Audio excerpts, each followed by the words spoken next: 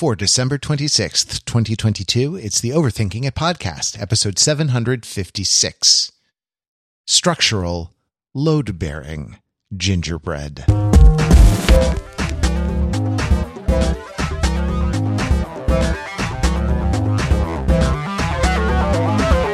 Welcome to Overthinking It, where we subject the popular culture to a level of scrutiny it probably doesn't deserve. The Overthinkers are like magical elves in a workshop making podcasts for Santa. I'm like, I don't know what kind of elf I'm a audio editing elf. I think you're Sindar, I think. I think you didn't go back to the west on Valinor, but stayed in the woods. Can I be a drow? I don't know what that is. Oh, you're a drow. You're totally a drow. That's totally what you're a drow. You serve Loth the Spider Queen. You have a sun sensitivity. Yes. Do you ride a panther? Do you have two scimitars that you fight with? I ride a basset hound. I do have a sun sensitivity though. I have a very bad sun sensitivity. I'm just going to call you Durzit or Durzit. My grandfather actually, no joke, died of melanoma, which is not something you're supposed to die from. It's supposed to detect it early. But yes, so we are a pale people. Sorry, didn't mean to bring us down. For pale people, this is the time of year here in the Northern Hemisphere. I can walk outside without sunscreen on. I'm Matt Rather. I'm here with my fellow elves, Peter Fenzel. Hello, Pete. Hey, the sky isn't angry. It just doesn't care. And Mark Lee. Hey, Mark. Ho, ho, ho. I'm going to steal the big man's line there. What a wee elf. As you know, we record the podcast a day before it releases. So you're listening to this if you got it in your podcatcher. It's Monday, December 26th, 2022. We recorded the day before, so I want to say Merry Christmas. Pete and Mark, Merry Christmas to you. I hope you're sitting in a food coma, but not so much of a coma that you can't make witty, incisive commentary. You know how it all went. And if you hear outside the sound of carolers, going wassailing back and forth, like rioting in the streets until you give them alcohol to move on to the next street, the sort of thing that Christmas, the traditional meaning of Christmas. Or if you hear a scraping sound, that's us sharpening the bleeding edge of the United States of America. We got to sharpen it once a year, and we do it now on Christmas Day. No, it's we're pre-taping because obviously we'll spend Christmas with our families, because the three of us all celebrate the Christmas holiday, and we wanted to talk about a little bit the Christmas food that we ate. We thought that would be a fun, or I guess are going to eat. But by the time you listen to this, we'll have eaten. It's not often that you get to use the future perfect tense. And when we proposed this for a topic, I thought, surely we have done this podcast already. Surely we have done something about Christmas food. We have not. But we did one about Thanksgiving food, the Platonic form of the Thanksgiving meal, and what it says about our culture, our families, and ourselves. That's episode number 491, Tarving the Kirky. 491, which you can find on Overthinking It. Let me ask, let's do an old question of the week style question. Is there anything you're making this year that you are especially excited about? Is it a, traditional spread? Do you do the same thing every year? Do you have a special dish that you're making? First in the alphabet, and first to reach his hand into the basket of dinner rolls, it's Pete Fenzel. That's a Thanksgiving thing for me, the dinner rolls. Warm and delicious. I would say that I'm bummed this year somewhat because I'm not going to visit my extended family. And this is motivated by having a relatively newborn baby and widespread respiratory illnesses all over the country, and a baby that needs to get a variety of vaccinations before I think it would be comfortable getting too far away from a convenient hospital. If you do travel with a baby that's just a couple months old this holiday season, good luck. I'm not judging you. I don't know how you do it, especially if you've got another kid. So But this leaves me sad because I'm not having a bunch of the conventional, traditional stuff that I'm used to having when I see my extended family. My family of origin, right? My mom and my sisters and the fam back home, and that makes me a little choked up. But we're going to bring a small piece of that tradition to our home here, up in the wild, wet north, with some meringues, which is a traditional Christmas cookie for my family. We make meringue cookies with chocolate chips, sometimes with mint chocolate chips, sometimes with regular chocolate chips. I remember vividly the big old cookie jar with holly on it that said cookies with a red top. And yeah, they're like, on the gooey side, not those like hard meringues like you would get at a chain bakery, but gooey on the inside, crusty on the outside. The chocolate chips add both flavor and texture.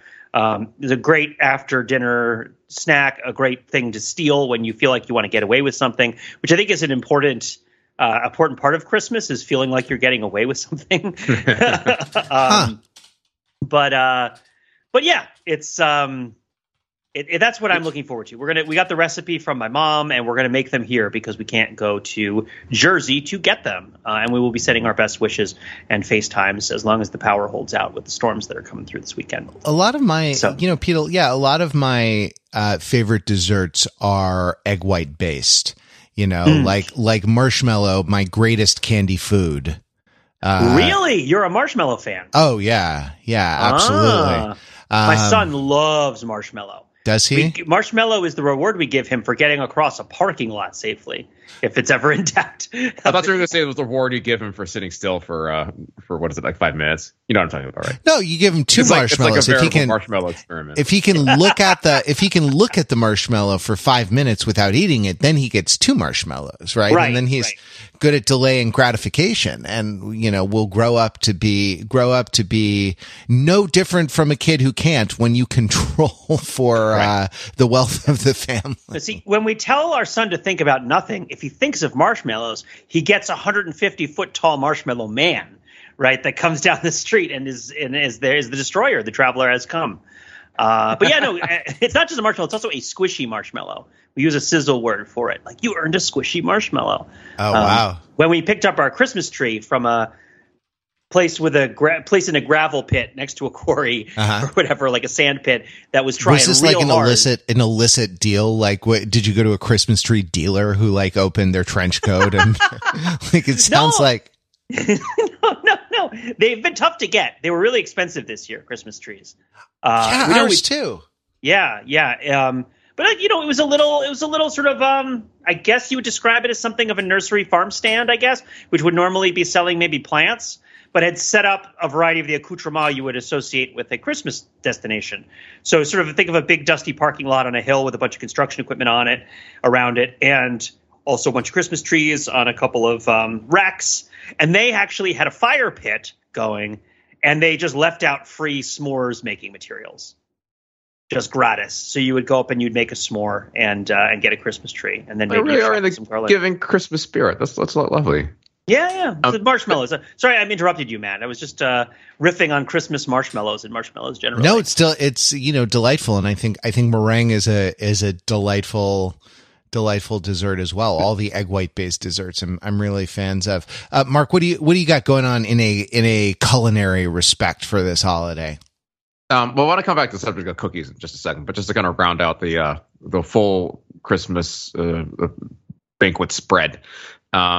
I will say that like our family doesn't have an established traditional menu yet. But I'll give kind of a recent highlight was that we did like the full Korean barbecue on Christmas, which basically is not that complicated. Actually, it only involves like buying pre-made sides and the pre-marinated meat from your local Korean grocery store, which is probably H Mart, and then finding a way to grill it, whether it's on the stovetop or on like in a tabletop grill, that sort of thing, and just going to town, just going nuts. It is a good festive thing to eat. This year, though, I don't know if this might be controversial, but turkey is coming back. That's right. Wow. You're bringing turkey back. Right. if you Google list of Christmas foods, turkey will, I believe, make the list. But of course, there are some who might feel like turkey is a bit played out after Thanksgiving. Not in this house. Yeah, more like dried out. Am I right? Up top. No. I mean, no. This is shocking to me, Mark. This is shocking to me right now. Well, I came to this podcast. Let's do it. Let's talk about it. Yeah, let's do it. Bring it, jerk. Come on. Like any good Hegelian, we'll start with the antithesis. That's where you start, right? No, I came to this podcast prepared to talk about the poultry boof divide, right? And how I think of Thanksgiving as a poultry holiday and Christmas as a red meat holiday. I guess because of my own traditions motivating it, but the justification being that Thanksgiving is a harvest holiday, and due to the life cycles of poultry, there's an occasion. A lot of dishes involving poultry traditionally are eaten in the autumn, like chicken and dumplings, for example, because of the pre-refrigeration and climate control conditions of like when you would have chickens, right? You keep chickens for eggs when you would actually be able to eat them. And a turkey, it's a harvest festival. And so the foods of Thanksgiving are things that you eat because they're available at that time. Whereas Christmas is a winter festival. So it's things that you save through the whole year that you eat at Christmas. So I was thinking, yeah, of course, you have the ham because you've salted away the pork, right? Or you have the special piece of beef that you could save or get that a cow is sort of carried around for you this whole time.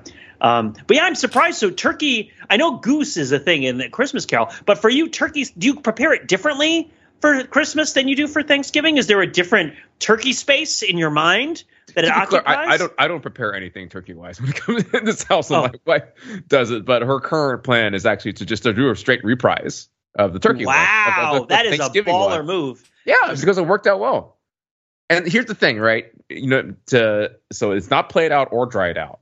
What you got to do, guys? We talking about spatchcocking on this podcast? I'm pretty sure we have. But if you we have spatchcock a turkey, yes. How big is your?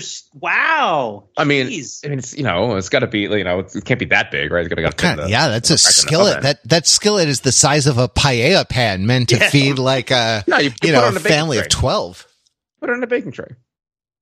Wow. So explain what you're talking about, because people might not know about spatchcocking. Okay. The thing that makes cooking a large bird in an oven difficult is that its shape and that the thickness of the meat and things like that, where things cook at uneven rates. And it also take a very long time. So to get around this problem, you take a huge pair of very specific scissors to cut up a large bird in a very specific way that evens the whole thing out, kind of just splays it out. And it just produces much more consistent cooking results for cooking a large chicken or a turkey. We swear by it in the Li Wong household. And I recommend it to anybody who hasn't tried it and who might have been disappointed by your holiday poultry. Yeah, you guys don't do the spatchcock? Not with the turkey. I mean, I do it with unless you want the theater of a presentation, right? Yeah, that is a notable drawback. On a platter that you can show people and carve. Sometimes you want that, but the rather than a roast chicken, which is kind of a go-to dinner for me because it's pretty easy. But I'll do a spatchcock. I'll spatchcock the chicken, and I guess you still roast it, I suppose, though you roast it in 35 minutes instead of an hour and a half. I mean, I'll do it, but I've never done it with the turkey. I'm not even sure my poultry shears, sharp and mighty though they are, would cut through the bone of around the turkey's backbone the way you need to in order to do it, though. Imagine the stock you'd make out of that. Do you save the pieces? Are you guys soup guys? You make the pieces and make the soup? Yeah. Stock and stock. Yeah. But you know what, Pete? To go back to what you said before, the whole poultry beef divide thing. That is, I'd never heard that before. Of course, when you laid it out there, it makes perfect sense.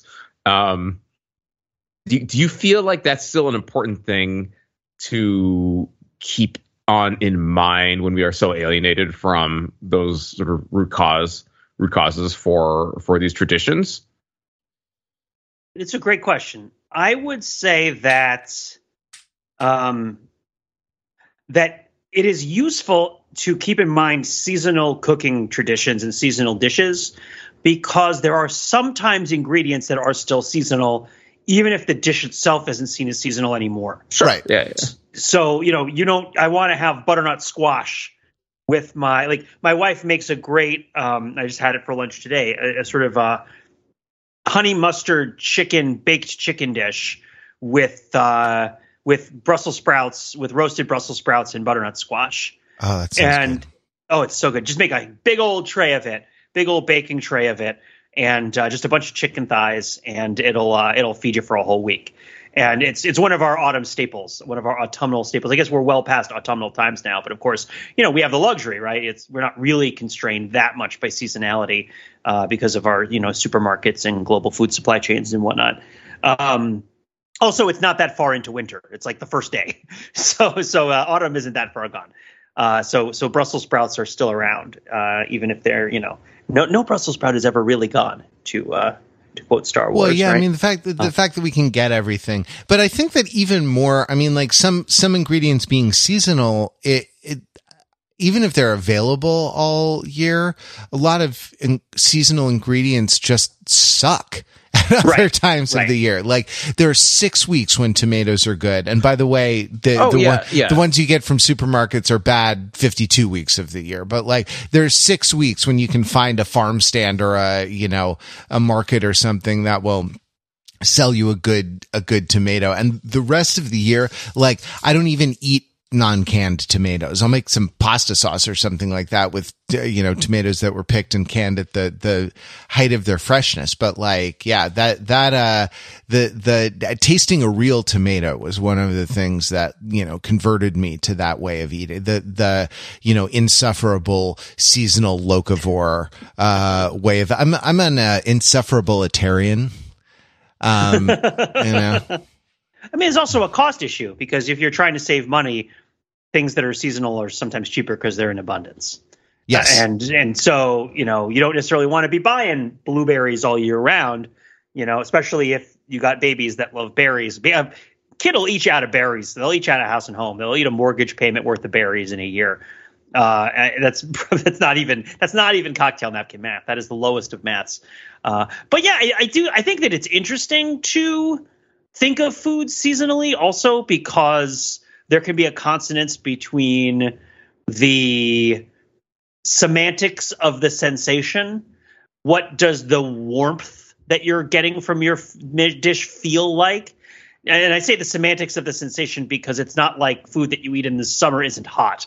It's not like we just eat gazpacho and grilling. It's interesting to think that, oh yeah, in winter we want things that are warming like soups, but in summer we eat grilled stuff, which is right off of extreme heat, right? So, although you could also get things that are low and slow. You don't necessarily eat cold things in the summer exclusively, although of course there's ice cream and things like that. But yeah. I would say that, just going back to turkey, I mean, if you do it once and it's great, then do it again. I mean, I'm blown away by the courage. It's just but your summers, especially y'all in the Northeast, your summers are not even that hot.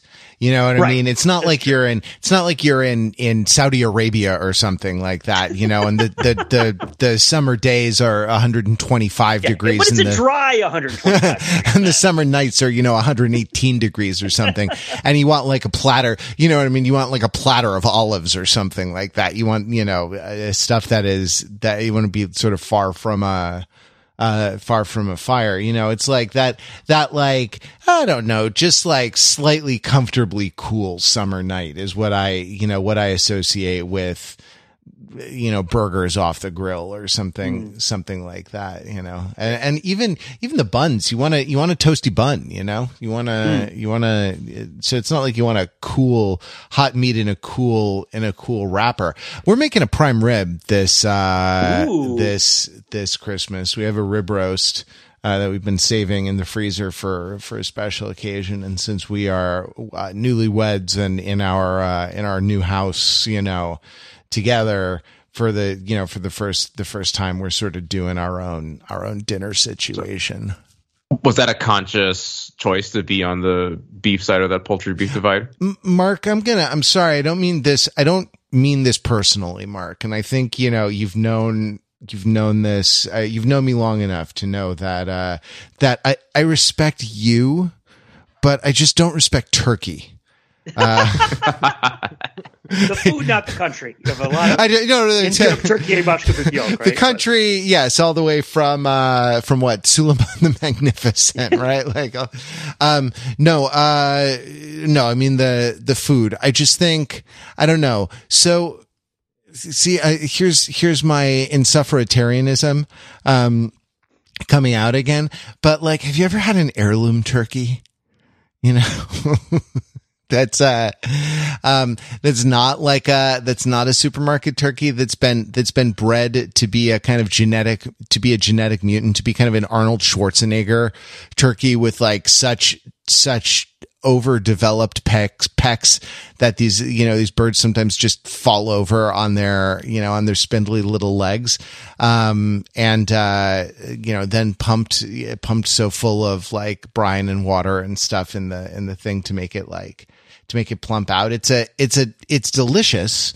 And you can't really get them anywhere. Like, I think that conventional turkey, like a lot of conventional chicken, doesn't taste like anything, man. Like, that's the problem I have with it. And then it's a difficult, I mean, spatchcocking helps, but it's a difficult protein to cook, because the breasts and the thighs want really different treatment. The idea that you're gonna do it all together, like the relative lack of fat, like it's a difficult thing, as opposed to like cooking pig. Like pig is the most perfect culinary machine. If there is an argument for intelligent design, right, it's the existence of the pig and how wonderful it is for cooking and for eating. It's hard to But Matt, cook. have you ever eaten a pig that hasn't been bred to be this big, hulking, meat space kind of extra dimensional globule of proteinification? Have you had wild boar caught fresh from the primeval forests of Thrace, Matt? Maybe one that's gored your uncle first before you yourself have taken it down because you've been blessed with invulnerability because the ember that corresponds to your life force is locked away in a chest by your mother. Sorry. I'm trying out insufferitarianism, but I don't know if it's for me. Is this a level in Assassin's Creed Odyssey, Pete? Well, probably. I mean, when you sign up, Pete, you get a free loincloth when you, and you can keep the loincloth whether you remain an insufferitarian or not. Oh, good.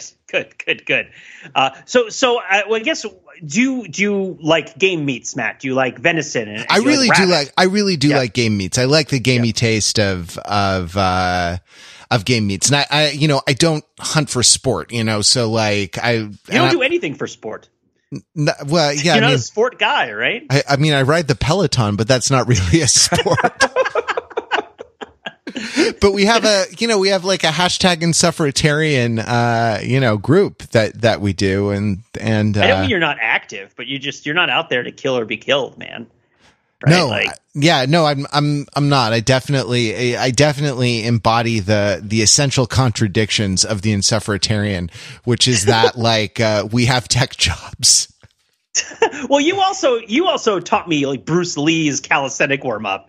You had the be like water kind of mentality. You're not quite a fit person. Don't get me wrong. I did. It was taught by Sifu Bruce Lee to Jerry Poteet, and then to my teacher who taught it to me. And that's it was a pretty neat thing. Now, I would do it once and fall over and exhaust. It was like a plyometric sequence of 9 different movements that you do for an hour. You do for a minute each. And then a 2-minute rest between rounds of that. And I could do one and I would fall over with exhaustion. And apparently when Bruce Lee worked his students, they would like do that for 90 minutes and then begin their actual workout. Right. So I don't want to claim any kind of special. They would do that 90 minutes and then they would eat a turkey. And they would kill a boar. Glass of nog. You know, Bruce Lee would just chug nog after doing his warm-ups because that's why you do it. That's how you get shredded. That's how you get shredded like that. Anything. The nog, exactly. and the squishy marshmallows. Hey, I want to work our way back to dessert and talk about cookies, but before we do that, since we brought up the pig and pork related meats, we gotta at least name check Christmas ham, right? Like, has that been a thing for you guys? Like, I think I remember maybe one Christmas growing up, maybe a handful of Christmases growing up, ham became a thing. That big hunk of baked ham, that slice has got the bone in the middle, right? Like you would expect to see on in a Game of Thrones episode, that sort of thing. It's a national chain. Honey Baked is a national chain, right? Honey Baked Ham. It was a national chain. You mean like some company like owns that and like there's a brand of like ham store called Honey Baked, right? And you go and you order the Honey Baked ham. Is that just a West Coast thing? I'd always assumed it was national. No, I mean, like I'm sorry, Mark. I'm in go there for your Tinder date. You pick up a ham while you're there, right? It's never mind. Sorry, I've never been to a Honey Baked ham location. I don't know what you're talking about, but I believe you that it is a national chain. Is it like the 99? Is it a place that exists everywhere and I just never go? Or like the Ground Round? I guess. Let's find a Honey Baked ham near you. Yeah, exactly. Like that's I'm looking around for Boston Honey Baked hams. Oh, yes. Honey Baked of Saugus. That's not too far from here. Honey Baked of Norwood. And Honey Baked of Framingham are the nearest ones to you. Those are all pretty far away from each other, for sure. But I will say that for a little bit of context, it's on Route 1 in Saugus, which is less of what it was and what it's known to be than it used to be because some of the big stores have gone out of business. But Route 1 is a drag where a bunch of the different stores have giant statuary outside. And I don't mean when I say statuary or sculpture, I'm talking about like a steakhouse with a 40-foot saguaro cactus made out of steel outside, or like an Italian restaurant with like a 30-foot leaning tower of Pisa on top, and then like the big old ship on top of the Yankee Candle store. There's nothing else that's about Las Vegas about it, right? But there's this weird drag in Saugus, which is right by the Honey Baked ham store, where maybe the Honey Baked ham store is a little bit down the way, but the same drag that has this sort of legendary quality of these kind of old places with big competitive sculptures. But Mark, I feel like I derailed your Christmas ham story, and no, it's my fault, and I would love to hear more, Mark, about the Christmas hams of your youth. Oh, I don't have much of a story there. I just remember them. I think the sweetness of it was not that appealing to me.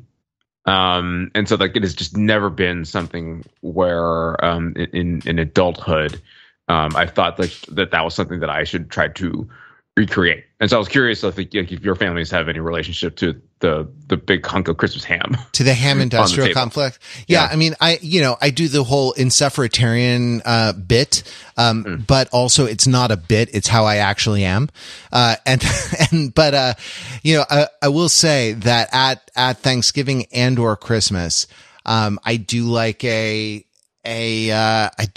Christmas ham, and there is this store, this chain called the Honey Baked Ham company that makes these hams, kind of produces them industrially, and it's the taste of the holiday to me. And that's because we had them growing up. There's one in Santa Monica, and it was we always, or at least there was when I was growing up, and that was where we got the Christmas food. It was just it's just wonderful. And I would not eat it, any other time of the year. Same reason as you, Mark. It's glazed. It's too sweet. It's got, brown sugar caked on the outside. These are all wonderful things, but it's not what I want in a ham. I mean, as an insufferitarian, I want a really smoky, salty ham. In my normal experience with ham. But the Christmas ham, the slice of beef. Now the other, I mean, have y'all ever done like a porchetta or another like like a pork roast or something, as a ham, as a pork situation for Christmas? I don't think so. That sounds delightful. Yeah, pork. I mean, just a pork roast, and like, yeah. So, I mean, I don't know. The Christmas meal, I think, like, is built around that with like a marquee protein, and then the sides. Many sides which sort of vary in their specific recipes from family to family, and that, like, you don't know. It doesn't matter what the potatoes are. It matters that they are Aunt Ida's, that the potatoes, whether they're mashed, baked, pureed, whatever, it's really the fact that, there's a relative that has done them, every year. That it's extremely meaningful to you. I don't know. Is there a dish like that for you guys? Pete, you said the meringues earlier, but is there another one that was like a Christmas specific, type of dish that you, that you recall, that you just identify with the season? Yeah, my mom would make, oh gosh, I think it was London broil. I don't keep the cuts of meat straight sometimes, whether it was filet or like London broil or something. It's like, my mom was not a big beef person, and I've had ham for Christmas since, but my mom was also not a huge cured meat person generally, or a huge pork person. Like, we never had bacon. It wasn't really our thing. We're kind of a low fat kind of diet family. But with cheese, with cheese and stuff, not deprived, not by any means, but 80s, right? This is product of the 80s, different time. But I would say that there's a holiday sauce that it would sometimes have when it wasn't Christmas, sometimes have when it was Christmas, that my mom would make, that was like a red wine sauce with mushrooms that would go on beef, and you could put a little bit of it on the mashed potatoes a little bit. It was sort of like what we would do instead of gravy, was this particular red wine sauce. And I think of it so fondly, this particular sauce. I think the two sauces I associate with these kinds of fancy family meals are like a red wine sauce, and then a sort of melted butter and chopped scallion, I want to say, maybe chives. I think it's chives on red bliss potatoes. Would be like a style, though my family loves mashed potatoes, and of course, with a bunch of little kids always running around, there's always somebody who wants to mash the potatoes, and then that person grows up and is forced to continue to do it because they loved it when they were little. But yeah, I mean, I would say that like mushroom sauces are a big thing for me. We do nowadays, our sort of new tradition with my family here is a beef Wellington, which of course heavily incorporates mushroom and also pork products, right? It's got some cured meat in there, and it's sort of like a because we can kind of thing, right? Like my wife is a enthusiastic cook and wants to challenge herself and do awesome stuff. The old quote from Ye Who Must Not Be Named, right? Which is like, because my life is dope and I do dope stuff, right? That's why we have nicely cooked things. But yeah, so beef Wellington is the new thing, but it's related to the old thing, which is sort of mushrooms on meat. That I feel that way about. Does that answer your question? Is that kind of, yeah, absolutely, trotting those old floorboards? It's almost it's almost the mushrooms, right, and the sauce even more than the meat that brings it around, right? Yeah, exactly. You know how the song goes, right? When it's a happy feeling nothing in the world can buy when you pass around the mushrooms and the wine reduction. Right? Like, yep. The children of Nestles all snug in their beds with visions of mushrooms and red wine dancing in their heads. Lewis Carroll's Night Before Christmas. Right, yeah, I like the one that goes, fall on your knees, exhausted from mashing the potatoes. Oh, arms all cramped. Mark, do you have another one that you want to share? A side dish, perhaps even specifically? Yeah, you're kind of hitting my limits in terms of regular, your Christmas menu items, because I mentioned before, right? We kind of just kept changing things up over the years. I'm just going to take this opportunity since I have the mic just to segue back to cookies, because I do have some strong thoughts about cookies. Good enough for me. Which is that maybe we kind of backed into this tradition, or this has always been a thing, but now apparently like holiday cookie swaps are a thing that my family does. It's an opportunity for the kids to help make cookies. We bake a lot of them and we swap them. So we have different types of them. And now I find myself like utterly inundated with many, many different types of homemade cookies. Some of which are made by children and are maybe not that great to eat either. So I've got kind of a new problem on my hands over here. And I was wondering if you guys can relate to the cookie swap problem. Or the overabundance of cookies at this time. Too many cookies? Too many cooks? Too many cookies? Too many cookies? Yeah. Yeah. Do you have too many cookies, Matt? No, I mean, we don't really bake a lot. We live a low carb lifestyle. And I guess I would almost always rather have ice cream than a cookie.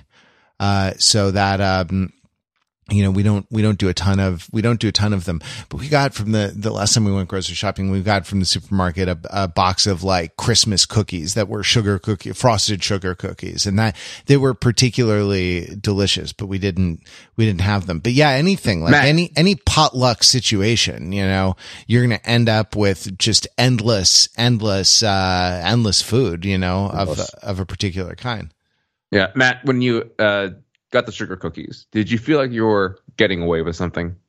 I mean, a little bit. Every time I eat a cookie, I feel like also I shoplifted them. So that was another, aspect in which I was getting away with something, something being larceny in that case. Mark, is there, I feel like the Christmas cookie is an iced sugar cookie, and that one of the problems is, I don't know. They're not that great. Well, yeah, but one of the problems is that like with the cookie swap, like you gotta bring the variety. You know what I mean? If everyone brings the same kind of cookies and you only receive the cookies that you bake, that's no fun for everyone. Now, like someone is gonna tell me there's like some like German anise flavored like, Pfeffernusse or something like that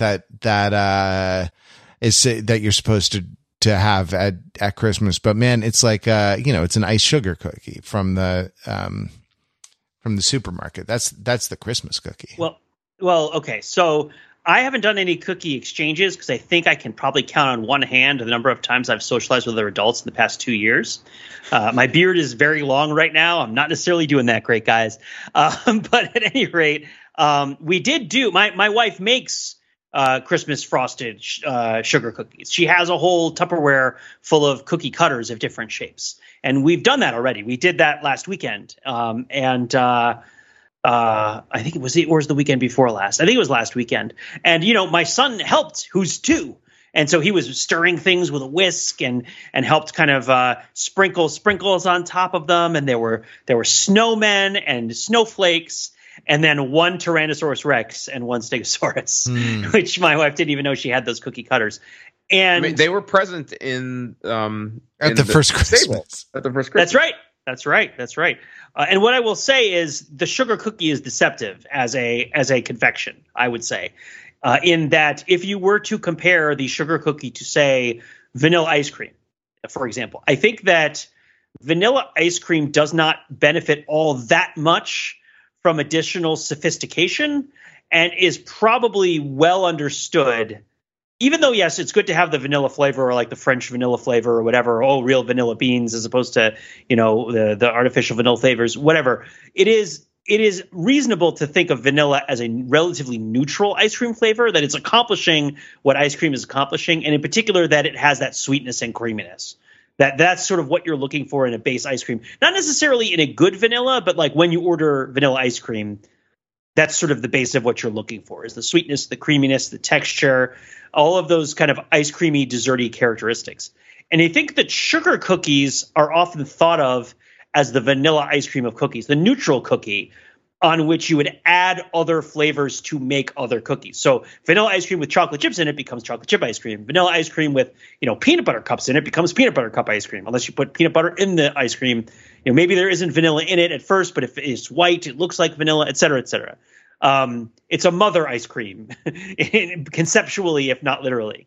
I don't think of the sugar cookie as a mother cookie, because I think that the flavor you want to go for a sugar cookie has to be, if you're making it yourself, you want it to be a little bit more balanced than the one that you would get in the store. I think that when you buy sugar cookies in the store, and this is me being insuffertarian here, I wouldn't buy a sugar cookie in the store. I'd at least buy a chocolate chip cookie. I'd buy something with something on it or in it, because the bready part of the cookie is going to be sweet and not much else. And the texture is going to be even and not too interesting. And so if you add more details to it, you get something that has more flavor, more taste, more interest. You add more stuff to this sort of base cookie. But I think a good sugar cookie stands on its own, in much the same way that a homemade cake should stand on its own without too much crazy icing. But when you're a kid, you want the crazy icing. Oh, there's Spider-Man on it, or there's roses. I want a flower, right? That kind of thing. And there's this idea with kind of growing into desserts. I think it might also just be an American thing about kind of, 50s and 60s culinary foods, like industrial mid 20th century American food involving sugar and sugar substitutes being kind of very one note and intense in what it's trying to do, and showing off and sort of reveling in the detail of different sorts of things that you can put on it, toppings and manufacturers and colors and textures that you can add to a base. And I think more lately, especially with the idea of people, investing in experience and having available to them through so many means, so much instruction in the crafting and skill of making meals, and also in appreciating meals. Food Network and whatnot is a big deal, and all of the online stuff that isn't traditional media too. You should be having better sugar cookies now than you had 30 years ago if you're American. I'm going to say that right now. And if you're not, I'm not going to say you're missing out. If you're not American, or if you're not having better sugar cookies. Well, if you're not American, you're definitely missing out, because honestly, it's not that bad. It's pretty great. That's what I'm thankful for this thanks Christmas, right? Like when we're all eating turkey. No. No. I'm I don't want to start quoting Neil Diamond here or whatnot. No. Just like, if you're having sugar cookies now that you buy from the store, I think, like, I guess you're there's probably a nostalgic element to it. And that's, I guess, what you just described, that there's the feeling of what the sugar cookie meant when you were a kid, and not really a desire to, like, really explore or be interested in the flavor of the sugar cookie. I also think that it's different to get the store-bought sugar cookie in the store-bought shape than to make it with your own cookie cutters.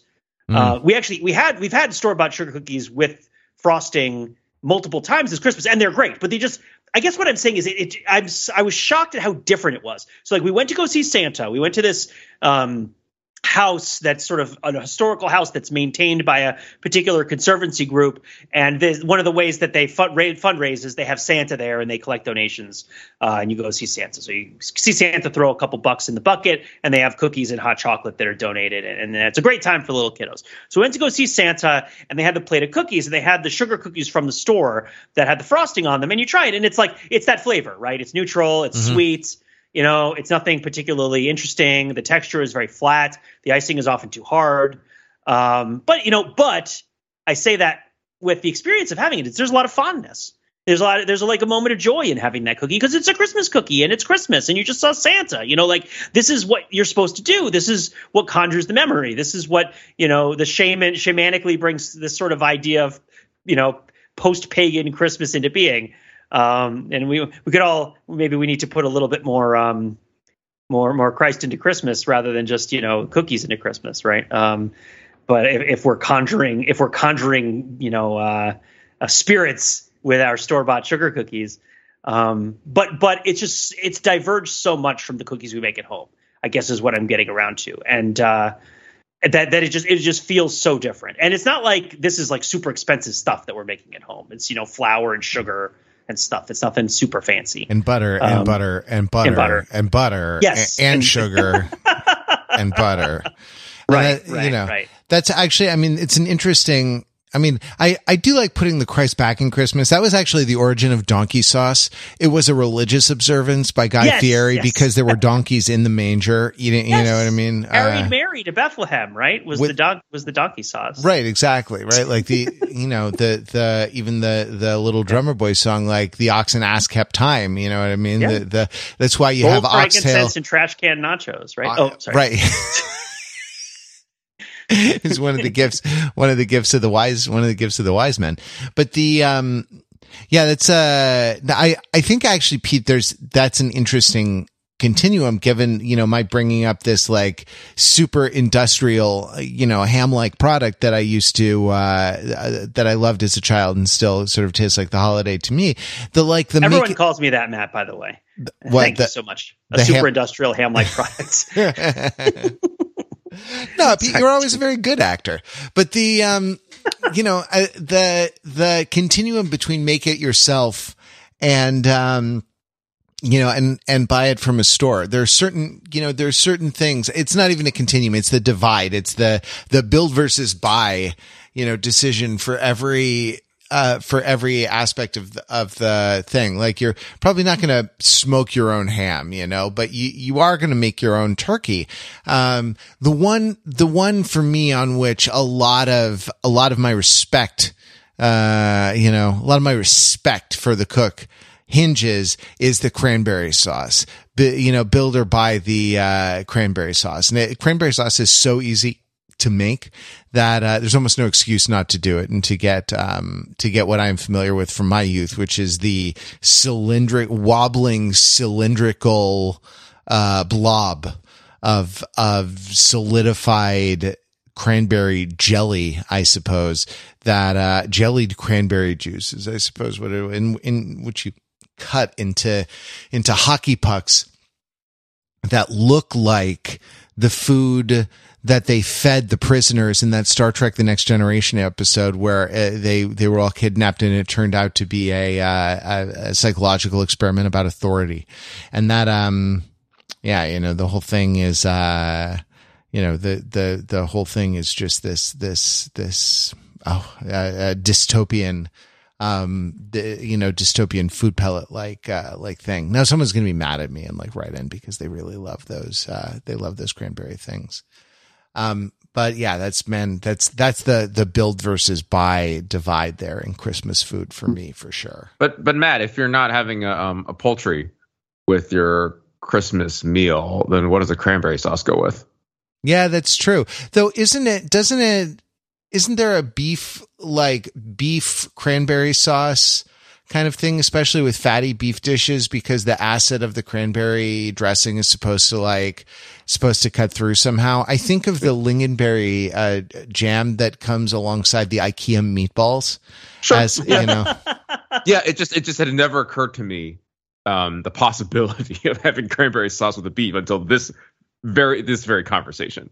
So I'm just kind of reeling the possibility here. I will say, sorry, go ahead. Other things, like you think of that like cutting function, right? Like something like particularly piquant or acidy or, whatever, like horseradish sauce in beef. And I guess the assumption is that it's just so fatty. It's drenched. It's like a George R. R. Martin feast, just drenched in fat. So that you actually need something to contrast the taste, the kind of the unctuous taste of all of that fat. Unctuous. I would recommend a red wine sauce. It's quite good for it. There you go. Perhaps some mushrooms on top. Well, yeah, because that's one of the things I wanted to really touch on here about Christmas is preserved fruits and the various ways that fruits are preserved and are unlocked at Christmas time. And one of them is, jams and jellies, which can go into cookies. Right, as also into cakes, also in tarts and whatnot, and also into sauces for meats. Certainly, it goes well with pork. Pork pairs well with fruit, right? And I think that there are a variety of different sauces that you can put into play with both poultry and beef that involve acid from fruit in some way. one thing we haven't really touched on, probably because of who we are and what we do, but it's worth touching on is alcohol, Christmas alcohol, right? And in particular, maybe rum and sort of warm rum and mulled wine drinks. Rum being, of course, also a sort of preserved sweetness from a fruit. Or I guess the beet isn't a fruit. Or sugar. But, sugarcane. Isn't rum distilled from sugarcane? That's my idea, right? And that's what I would think. Oh, okay. And then you use the rum. You use the rum like in a sauce with fruit or something like that. Yeah, or in like a drink, and a hot toddy, which you maybe throw a little lemon in it. Yep. Right, in a rum toddy. I've mentioned this a couple times, but I used to perform in a nonprofit community theater edition of Christmas Carol at a historical building similar to the one that I just discussed. I went to go see Santa, where it was a fundraiser for this historical house, this sort of historical preservation house. And we would do it in period dress, but in a preserved drawing room that had sort of authentic furniture and whatnot. And afterward, we would serve mulled wine to the guests. That was a big part of the job, is that you would ladle out mulled wine to people. And I think you had mentioned which was grape juice with like a cinnamon stick in it, right? Like that was the mulled wine. This is a fundraiser. This is mulled wine. Tickets were not necessarily cheap, so it was legit mulled wine in like big punch bowls with spices and everything. It was definitely alcoholic. I guess you could do grape juice with cinnamon sticks, but the show did not have large audiences. It had intense ones. But yeah, it definitely had cinnamon sticks in it, and it tasted very fruity. I mean, let me ask you this, like, is there a drink you associate with Christmas? Because I feel like for most American holidays don't really have drinks, at least in part because America has such a fraught relationship with booze due to, as is evidenced by prohibition and whatnot. Yeah. I mean, what would it be? It would be like a punch, wouldn't it? Like if we were in Dickens' time, it would be a punch made in our wassailing bowl or something like that. Right. Right. Yeah. I mean, like, so, I don't know, my Christmas drink is, I think definitely is, Scotch whiskey, and New Year's drink is, Scotch whiskey. And, on Martin Luther King's, birthday, it's Scotch whiskey, and Valentine's Day. And whiskey. That's just Bruce Lee and Scotch whiskey. He said, be like whiskey, my friend. When you pour it into a carafe, it becomes the carafe. When you pour it into a Waterford crystal tumbler, it becomes the tumbler. Be like whiskey, my friend. If you're going to pour it in Waterford, at least make it Irish whiskey. Yeah, well, good point. I mean, there's some great Irish whiskeys that are not that are not just Jameson or Bushmills, that Protestant whiskey. But yeah, I don't know, like a rum punch. No, we have a national drink, Pete, and it's like the drink for 4th of July is a cold can of Budweiser. Well, right. Yeah. I suppose. I just have never. Which, of course, is a German beer, because the 4th of July celebrates the achievements of all the people of German heritage in the United States or something. I think it is more accurate to say that Budweiser is a Czech beer, I believe. Right? Isn't the original Budweiser like Bohemian or from Czechia? Which is a salute to the influence of Chechen culture on the Midwestern United States. This goes back to our episode where we talked about the pickle family and polka in early 19th century America. But yeah, while someone is looking that up, I think it's fair to say that cold Budweiser is about as far away from a Christmas drink and alcoholic beverage as you can get, right? Now, that is not to alienate all beers on Christmas. I think there are many places for beers. No, you want a darker beer, and maybe not quite so cold, right? Like you want a stout, Christmas stout or something like that. Yeah. I can work with that. Yeah, I you know what? I don't. Maybe it's definitely me. It's definitely not the calendar, but me, that I've never found an occasion where beer feels like a natural holiday complement to anything. And it's not because I never drank beer. I'm not a big fan. I don't drink it often, but But it's not, it doesn't feel like it has that particular resonance for me, even on St. Patrick's Day. It might be because so many of my holidays were oriented towards being a child. And only now that I have my own kids, am I really confronting the idea of creating holidays for my own family, like for my family, like for me, right? It's hard work, right? Yeah. Like, and there were so many years decisions. Yeah. But like, there were a lot of Christmases where I didn't have kids and also didn't live with my parents. Right. And at the same time, only now am I really feeling like, oh, this is what it's like to try to make Christmas happen. Mm-hmm. And so like of course, if I were a person who drank more, I would probably need a drink, right? Like, or want a drink at the end of a Christmas dinner. Of a long day of making, making Christmas happen for your kids. Yeah, but this is the time where you create the memories that you will spend the rest of your life emotionally manipulating them into trying to relive. Look, I'm already worried that my son isn't going to have enough material for his one-man show because I'm being too emotionally available. He's not going to get any of the Marvel movies. I've said this. Right. This is a problem. You want to appreciate our culture because I'm too emotionally available. I need to cut myself off somehow. I need to create a barrier. I don't know how to do it.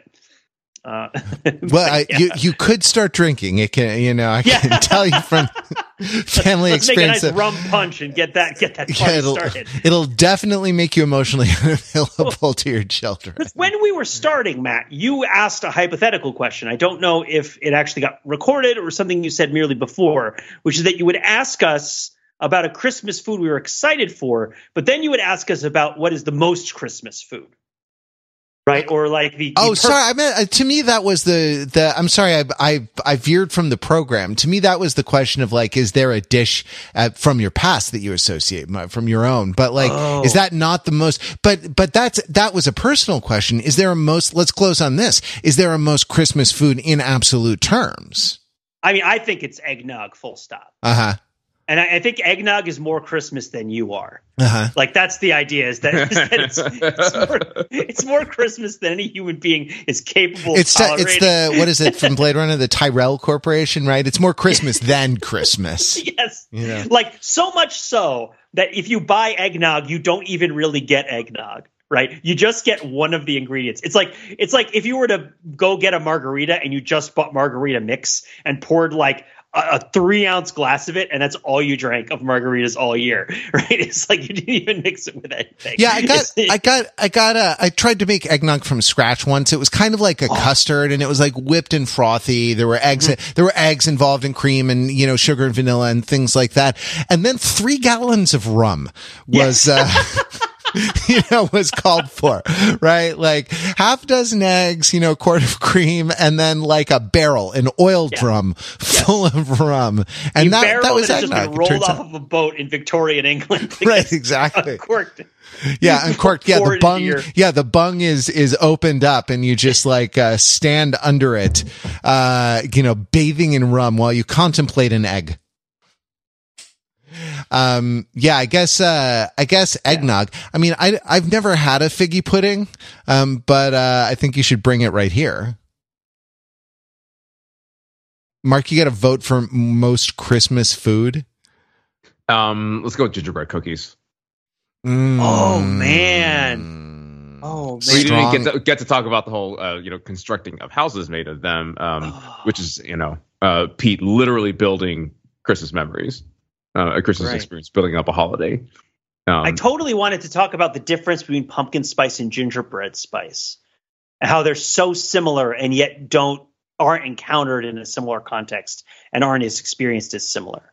Even as such that Starbucks, right, has the pumpkin spice for their autumnal drink, but then once they get to winter, it's like there's peppermint. I think they also have a gingerbread latte or whatever, but it's like. You change to the minty flavor profile because your gingerbread spice and your pumpkin spice aren't going to actually taste different enough from each other. Probably because you don't have enough star anise or cardamom, right? Or any of the other fancy stuff that you put in. that you just rolled off the ship at the docks in order to that you just sort of like reaped from your small share of what, colonial largesse dictates your life. But yeah. So yeah, do you like gingerbread, Mark? No, I do not. Son, if you're listening to this podcast, I know you're not, because I don't want you to listen to podcasts. But 10 years from now, when I let you listen to these, and you're confronted with this terrible truth, that I didn't enjoy the gingerbread houses that we made together when you were 4. Listen, man, like, this is just your old man. This is just this life. This will be you someday. We talked about the sugar. I learned it from you, Dad. Is there a food with a bigger gap between how good it tastes and I guess how good it tastes when you actually eat it versus how good it would taste if you were to make it for the purpose of eating it than like gingerbread?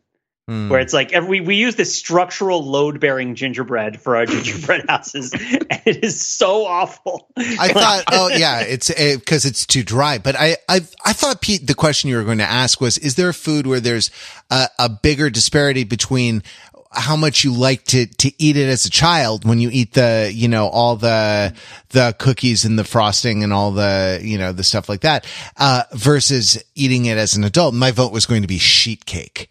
Is the is the thing that as a kid you can't gobble up enough of, but as an adult I can definitely pass on. I will say I've been to a lot of little kid birthday parties, and there's a real struggle that happens because it's fairly frequent that I don't get a piece of cake, and I feel like Milton from Office Space because we're juggling the kids, we're trying to get everything taken care of, we gotta go, we gotta stay. The cake usually happens around the time that the kid is melting down, so we have to leave pretty soon after the cake a lot of the time. And there've definitely been multiple parties where everybody but me has gotten some cake. And if you knew me, you would, and you saw me, you would know that I'm not the member of my family who's eaten the least cake. And so but I can't help but feel hurt, and abandoned and lost that I didn't get a piece of cake. And then I actually have a piece of cake. It's terrible. I don't even like it. This thing I longed for so much. Yeah. I don't even like it. Some of them are good. Don't get me wrong. But man, some cakes are real bad. And the sadness of not having it is not worth it, but not something you could just delete from your operating system. It's like the wretched, the Apostle Paul said, what a wretched man I am. The good thing, the thing that I desire, I do not do. The bad thing, the thing I do not desire, that is what I do. Who will save me from this body doomed to death? And one might add, eating cake. But we hope, I don't know. No, it's great. Christ our Savior is born. Christ our Savior from cake is born. All right, we probably should leave it there. So, happy Hanukkah is still ongoing. So, happy Hanukkah if to those who celebrate, and Merry Christmas to those who celebrate that. Okay. Sufjan Yod podcast starts now. We got to cover all. No. Hanukkah food. Hanukkah food is legit. Yeah. Hanukkah food is real good. Yeah. It doesn't have any of these problems we've been talking about. No, yeah, there's definitely a strength to having specific foods associated with your holiday, and kind of looking forward to them all year, rather than it being like a family by family sort of thing. But that's all the time we have. Bon appetit, everybody. Dig in over these holidays, and please enjoy yourself. We'll be back next week with more Overthinking It podcast. Till then, you can visit us on the web at overthinkingit.com, where we subject the popular culture to a level of scrutiny it probably doesn't deserve.